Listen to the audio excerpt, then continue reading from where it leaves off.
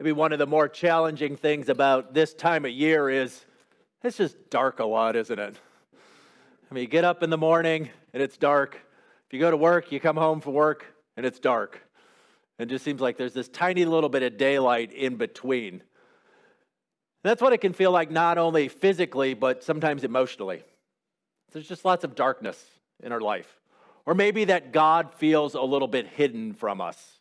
And that's kind of that sense of darkness that we know God's there, but just like when you wake up and it's dark outside and you're looking around, or if the power goes off in your house and you're looking around and you can't find things, it's the same way with God sometimes. The sense of darkness, the sense that God is hidden or hiding from us.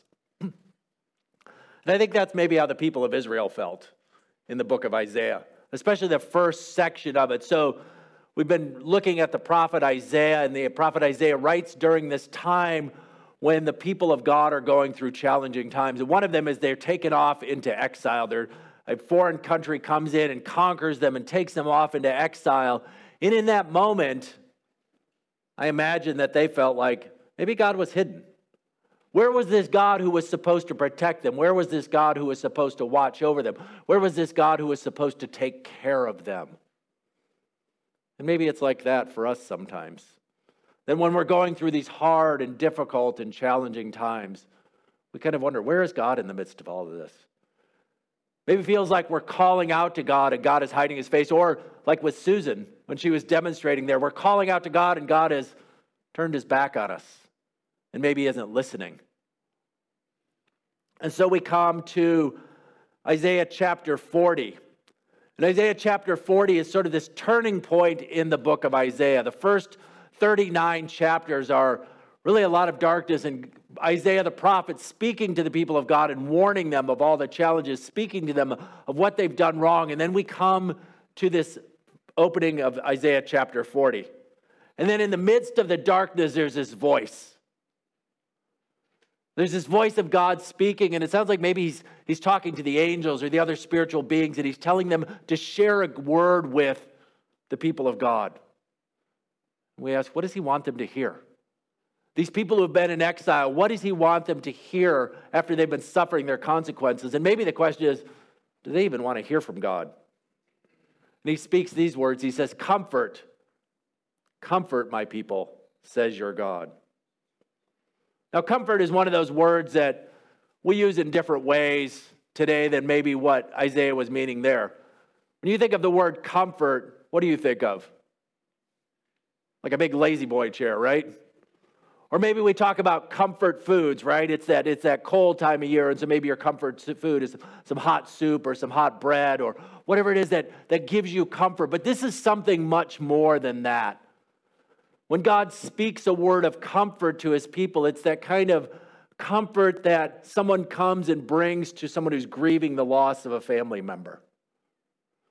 And it's a double measure. It's not just comforted, but it's comfort. He's emphasizing and saying, this is what I want my people to hear.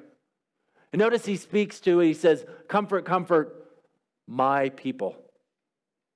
He's reminding them this is the people who had not been living the life that they were supposed to, the people of God who had turned away from God, who had been following idols and worshiping other gods and trusting in other powers. But he wanted them to remind them that they hadn't been abandoned. He says, comfort my people. And then he says, speak tenderly to Jerusalem and proclaim to her that her hard service has been completed, that her sin has been paid for, that she has received from the Lord's hand double for all her sins. Speak tenderly. There's this God of compassion. They've been disobedient, but the words that come from God aren't words of condemnation, but comfort. And that's sometimes something we need to remember, remind ourselves that these are the words that God speaks to us. Not of condemnation, but words of comfort in times of challenge. He says, tell them they are released, that their debt is paid for, that here is God's unmerited forgiveness. His grace has come to them, that they've gone off. Remember, they've gone off into captivity. They've been taken into captivity because of their sins. They haven't done anything different to be released, but God, in his grace, comes and acts and brings them out of captivity. And he says, I want them to know that their debt has been paid, that they're not saving themselves. He doesn't say, well, you've paid for it, but he says they're not saving themselves, but instead God has acted. And that's the story of Christmas. And we're getting ready to celebrate that God acts and God comes and delivers. God enters into our problems and acts. This is God's move to save, God's move to act, even in the midst of sin. And that's Christmas, where Jesus enters in, and even in the midst of our mess, even in the midst of the mess of the world, that Jesus enters in. And we see the connection even between this and the Christmas story from the passage that J.R. read earlier, from the Gospel of Mark. We hear the story of John the Baptist, and John the Baptist comes and he announces the coming of Jesus. And he's a voice crying in the wilderness, prepare a way for the Lord. And he connects those verses. And so in Isaiah, it says, a voice of one calling in the wilderness, prepare the way for the Lord. Make straight the desert a highway for our God. Every valley shall be raised up, every mountain and hill made low. The rough ground shall become level, the rugged places a plain. And here's this voice calling to prepare a way, to make it ready. And so here's what's going on is we can't save ourselves, but we can be ready. We can prepare for the coming of God. We can prepare for the coming of Jesus, for his return again. And so that's what Advent is, in some sense. This season we celebrate, these 4 weeks leading up to Christmas, and the world around us kind of rushes from Thanksgiving to Christmas, or really nowadays it's like Halloween to Christmas, isn't it? I don't remember, I think I saw first Christmas things popping up sometime in the middle of October, and there's kind of this rush to it. But the church, we want to slow down and prepare and think about, what does Christmas mean? What's going on, and how do we prepare our hearts for Christmas? Most of us probably have a long list of preparations getting ready for Christmas, don't we? If you have friends, if you have family, maybe people coming over, maybe gifts to prepare, special cookies, special dishes to prepare. Maybe the house needs to be cleaned, the tree needs to go up, all the decorations there's all this preparation. But Advent, our time when we gather as the people of God, is a time when we recognize we also need to prepare our hearts. Prepare to think about it. And what Isaiah is speaking of here is this sense of preparing for the coming king. It's an image of the king is returning back to his kingdom. He's gone to a far-off country and he's coming, and so we're preparing the road for him. And the idea is we can't see the king yet. He's a long ways off, but we need to be ready. We can't see him coming, but we're called to act in faith and believe he is coming. And we're going to talk a little bit later in the sermon about what it means to prepare. But then we come to the point where it says, and what happens when he comes? And so in Isaiah 45, it says, and the glory of the Lord will be revealed, and all people will see it together, for the mouth of the Lord has spoken. And so we see this sense of glory. God's glory has appeared, his power and his goodness. And so we see that in the life of Jesus in the Gospel of John. John writes it this way. He says, the Word became flesh and made his dwelling among us, and we have seen what? His glory. The glory of the one and only who came from the Father, full of grace and truth. And so here's Isaiah speaking of that same thing, that when God comes, we will see his glory. And so when Jesus came, we saw the glory of God. When Jesus came, we saw what God was like. And we're kind of working through this passage, this prophecy of Isaiah, and then it kind of takes a strange turn, because we're talking about mountains being laid low and the glory of God appearing, and then all of a sudden we're talking about grass and flowers withering, and what's that all about? It's kind of a strange thing, but I think what is happening here is he's talking about what goes on. He's shifting to this point where there's these words of comfort, then he's talking about the people are like grass. In other words, they don't last. They wither when God blows on them. He says, a voice cries out, cry out. And I said, what shall I cry? He said, all people are like grass, and all their faithfulness is like the flowers of the field. The grass withers and the flowers fall, because the breath of the Lord blows on them. Surely the people are grass. So here he is talking about the greatness of the coming of God, and then he says, y'all are grass. You wither, you fall. So why does he say this to them? I think it's two reasons he does this. One is it's a reminder to the people that they can't save themselves. that they need him to come and rescue them. They can't just do this on their own. But the other question maybe that's in the back of their heads is they've been taken off into captivity in Babylon, this great power, this great kingdom. And so maybe the question is, well, what God's going to do with that? How can God overcome the power of that? And God says, even Babylon, they're like grass. I just blow, and they're gone. They fail and they go to dust. They're nothing. And so it's maybe a message to us to say, wonder and ask that question when we're facing challenges, when we're facing the darkness, when we're facing obstacles and difficulties in our life, to say, can God handle that? Can God overcome that problem?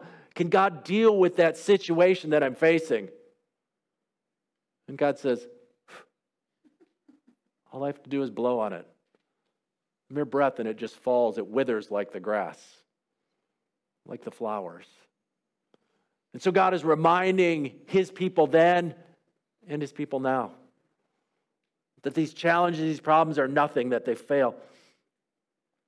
That when we encounter the wind, the spirit, the breath, and so there's this Hebrew word ruach, which means all those things. It's the wind, it's the spirit, it's the breath of God. All these things, it's the destruction of pride, but that same voice. Remember, he's been speaking the voice of God. This wind, this spirit, this breath of God is speaking, and it brings hope. And it's saying, whatever lies ahead, whatever's coming before you, God's promises will not fail. And so it's an invitation to hear this too for us. That the God who comforts and restores and brings peace, who saves, who keeps promises.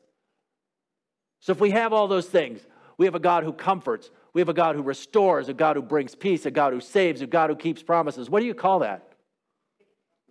Good news, right? I mean, that's good news, isn't it? And what do you do when you get some good news? What do you do with good news? You tell somebody, right? That's exactly what Isaiah says. He says, you who bring good news to Zion, go up on a high mountain. You who bring good news to Jerusalem, lift up your voice with a shout. Lift it up. Do not be afraid. Say to the towns of Judah. In other words, tell all the people around you, here is your God. Here's the people of God, the Israelites here in this case, invited to become part of God's good work. If we remember the story of the Bible, that God created the world and people went into rebellion and God enacted a plan to try and save them, and he was doing it through a people, the descendants of Abraham, and he called Abraham and he said, I'm going to make you into a great nation. And I'm going to bless you, and through you all nations will be blessed. And so he's constantly doing things for this people called Israel. He rescues them out of slavery. He brings them to Sinai. When they go into exile, he brings them back out of exile. But he never does it just for the sake of Israel. He saves Israel, why? So they can tell the whole world about God. So that in God's saving of Israel, all the world will see the goodness of God. That this is the story of the Bible, that God was never saving them for their own sake, but for the sake of the world. And here they are invited to participate in the story of God. They're saying, God is telling them, I rescued you. I brought you out. Now what I want you to do with that is not just sit around and say, well, that was great. But instead what? Go up on a mountain. Go up on the hills. Get out there and shout. Shout the good news. And what's the good news? That God is here. It says, here is your God. To hear that again, he says, lift up your voice. Do not be afraid. Say to the towns of Judah, here is your God. And so what he's talking about is that God has come. That's the good news, that God has come. And that's the story again. We kind of keep coming back around to Christmas, don't we? But the story, the good news of Christmas is that God didn't just send a messenger. He didn't just send an idea. He didn't send simply a philosophy or a set of teachings. He didn't drop a book down for us. But instead, he himself came. That Jesus came. That God in the flesh came. And what is that Jesus come? What does Jesus do when he comes? Or how does he come? Maybe we could say. It says he tends his flock like a shepherd. He gathers the lamb in his arms and carries them close to his heart. He gently leads those that have young. And so here's this picture of what God does, what God did for the people of Israel and what he does for us. the way that he comes in the midst of our challenges, in the midst of our trials. He invites us to hear those words. And so I'd invite us this morning to consider, what do these words say to us? Or what's our invitation today? What do we proclaim? What's the good news that we announce today? I think there's a couple ways we can look at it. The first is to say, some of us are in the midst of dark days. It may be something that's going on in our own life, some challenge that we're facing, some obstacle. It may be wondering about a job. It may be a loved one and the challenges they're facing. It's our own sickness, our own grief, our own despair. Or maybe we're overwhelmed by what's going on in the world. I know I get that way sometimes. I go back and forth between trying to keep up on the news and just wanting to never look at it again. I want to know what's going on in the world, but then sometimes I wonder, why do I want to know? Because I feel helpless. I mean, what can I do about the slaughter in Gaza? What can I do about the war going on in Congo? What can I do about famines in Sudan and Syria? What can I do about all these things that are going on when there's thousands of people being sold into human trafficking? All these things can seem overwhelming to us. And sometimes it feels like God is hidden, that he's not there, and maybe my prayers aren't being answered. And I wonder, what can I do in the midst of all these things? What can I do in the midst of all these challenges? What can I do in the midst of this darkness? What can we do? And I would invite us again to hear those words of Isaiah. Hear again the words that God speaks to his people when he says, comfort, comfort. That he knows the challenges and the trials that we're going through, that he knows the difficulties we're facing. He knows what's going on inside of us. And not simply as a God who lives at a distance, but he knows them because he came and lived among us. That Jesus lived as a man. He knows what it's like to be betrayed. He knows what it's like to experience pain. He knows what it's like to experience suffering and loss. He knows what's going on, and he speaks these words of comfort to us. He speaks words not of condemnation, but of comfort. So we hear those words again. And we also pray that God would be revealed to us. That we would see God, that picture of God who comes, this good news of the God who comes to save and is revealed. And we would experience the sense of, here is your God. And it looks different for all of us, but sometimes that's what we need. We need some true experience of God. Some sense of, God is here and God cares about me. Sometimes it's something big and incredible and miraculous, and sometimes it's just a little thing. Sometimes it's simply us sitting in the midst of the darkness and recalling a Bible verse, recalling a word that somebody said to us. Or maybe it's getting a phone call or a card from someone. Maybe it's God speaking directly to us and reminding us that we are his children, we are loved. So my prayer for all of us this Advent season, as we go through times of darkness, and to know that all of us go through those times. All of us go through those times, and that's a normal part of the Christian experience. Sometimes we have a tendency to think, oh, I'm a Christian, life is happy all the time. God never promises that. And so we need to disavow ourselves, and we need to renounce, we need to call that out as a lie. When someone tells you like, oh, if you're a Christian, everything's going to be happy and great and you'll never go through hard times. And you just say, no, I'm not going to, because that's simply not true. I'd like it to be true. It would be great if that were the case, but it's not. Jesus himself has told us that we're going to have hard times and difficulties in this world. But it never means that God has abandoned us. It never means that God is not there. It never means that we don't have this experience. So my prayer for all of us is that we would experience that sense of God's presence, of God's goodness to us in the midst of those dark times and in the midst of the challenges. That we would have that moment of time to say, here is my God. The second invitation to us is to think about how we might prepare. Actually, I'm going to go back one, is to think about this, is hearing those words of comfort. And one other way we might do that is to hear again those words where it says, He, that is our Lord, tends his flock like a shepherd. He gathers the lambs in his arms and carries them close to his heart. And so maybe what it is for you in the midst of the challenges, in the midst of those times, is to simply meditate and rest in that image. Is to come back to Isaiah chapter 40, verse 11, and say, God is like a shepherd who holds me close to his heart. And whatever that might look like for you to say, that's the picture I'm going to rest in. That's what I need to do. And maybe it's writing about it. Maybe it's drawing a picture of it. Maybe it's simply sitting and meditating and resting, saying, that's what God does with me. God is like a shepherd. He doesn't come with an arm to crush me down, but instead he comes with an arm to scoop me up and hold me close to his heart. And so when you're going through those hard times, when those times of darkness are falling around you and it feels hopeless and helpless, to picture yourself being held close to the heart of God, our good shepherd. The other invitation for us today is to think about how we prepare.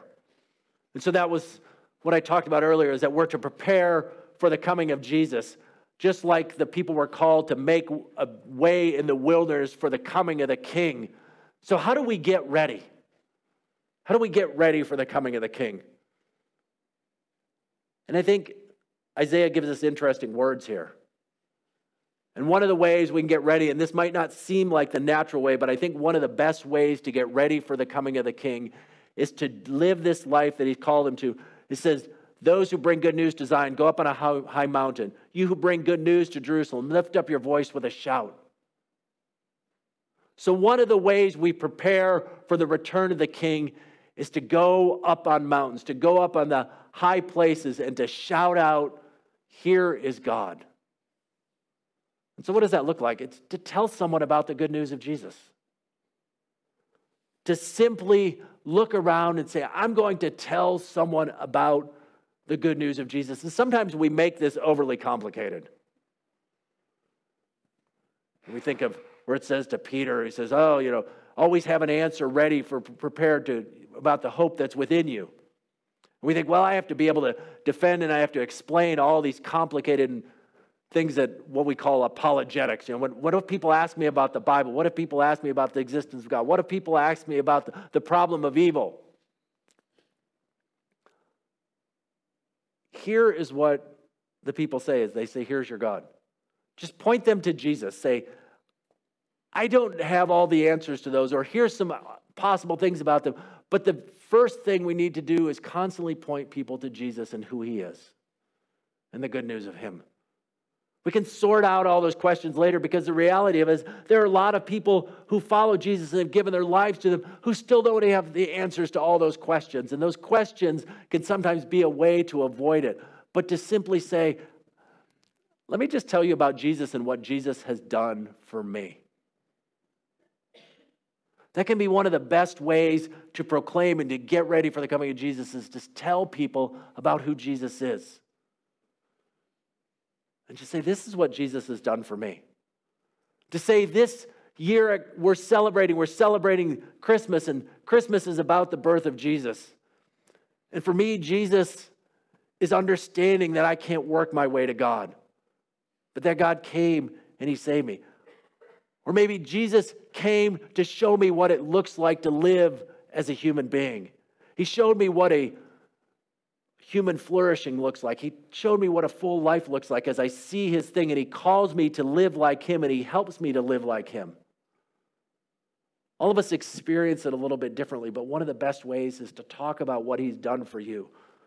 You don't need to explain the historical facts all about Jesus or try and defend all the different questions that people have about the faith, but one of the best ways is to simply say, here's what Jesus has done for me. Here's who Jesus is. Here's how last year when I was going through this difficult time, this is how Jesus helped me. This is how, when I was experiencing thoughts about who I was, how Jesus changed the way I viewed myself. And so we can be who God has called us to be. And that's one of the best ways to prepare for the return of Jesus, because now we're living in this time between when Jesus came the first time and when he comes again. And when he comes again, he's going to be looking to people and wondering who has given their life to Jesus. And so he's inviting us to say, tell people about Jesus. And trust me, I know it's hard. It's hard sometimes to talk to people because we live in a culture where we see things that we don't talk about, and we don't want to talk about religion, and we risk offending people. But we still find that in most cases, people aren't offended by Jesus. People get bothered by the church and by religion and all kinds of things, but Jesus, if you just point people to Jesus, he is incredibly attractive in the sense of he's somebody that people are drawn to when you see his life and the way that he lived and the way that he changes lives. It draws people in, and they find themselves thinking, so often people say, I love Jesus, but not the church. And that's a whole other rabbit trail to discuss and the problems with that idea. But the truth is, people, for the most part, they find Jesus as fascinating. They find Jesus as interesting, or at least they find Jesus as somebody they want to know more about. And so talk to them about Jesus. You don't need to explain to them Advent and how it's a Latin word meaning coming. You don't need to explain to them all the fancy theological terms or explain everything, but just tell them about Jesus. Say, here is your God. Stand up on the mountaintops and shout it. Maybe invite them to church. I think I mentioned a few weeks ago a book that was written about the great unchurching, about the many people who've left church over the last 20, 25 years. Nearly 10 million people, 20 million people here in the United States. But one of the interesting things that as the people put these studies together, looked at the people, that there's a vast majority of those people, many of the people who have left, who still have faith in, who would return to church if somebody simply asked them. I think the numbers were like 85% of people in some of those categories would simply, like, if someone asked them, they would go back to church. And so maybe it's just going through that pictures in your mind of who are those people that have become de-churched. And these are the kind of people I'm talking about that used to come to church maybe once a month or maybe at least somewhat regularly, who don't ever come anymore. And most of them are open to the idea of coming. They just want somebody to ask. And so could we ask somebody, think about who are some of those people, and give them a call, send them a note, stop by and say, hey, why don't you come by? It's Christmas time. Why don't you come and celebrate? Why don't you come back? Because we miss you. We want to see you. And so there's one of the ways that we can do it. So God comes to the people of Israel and he says, comfort. He speaks words of comfort in the midst of the darkness. And then he calls them to celebrate that good news. And so that's our call, Fruitland. To lift up our voice. To lift up our voice with a shout. To not be afraid. To say to the towns of Muskegon County, here is your God. Amen.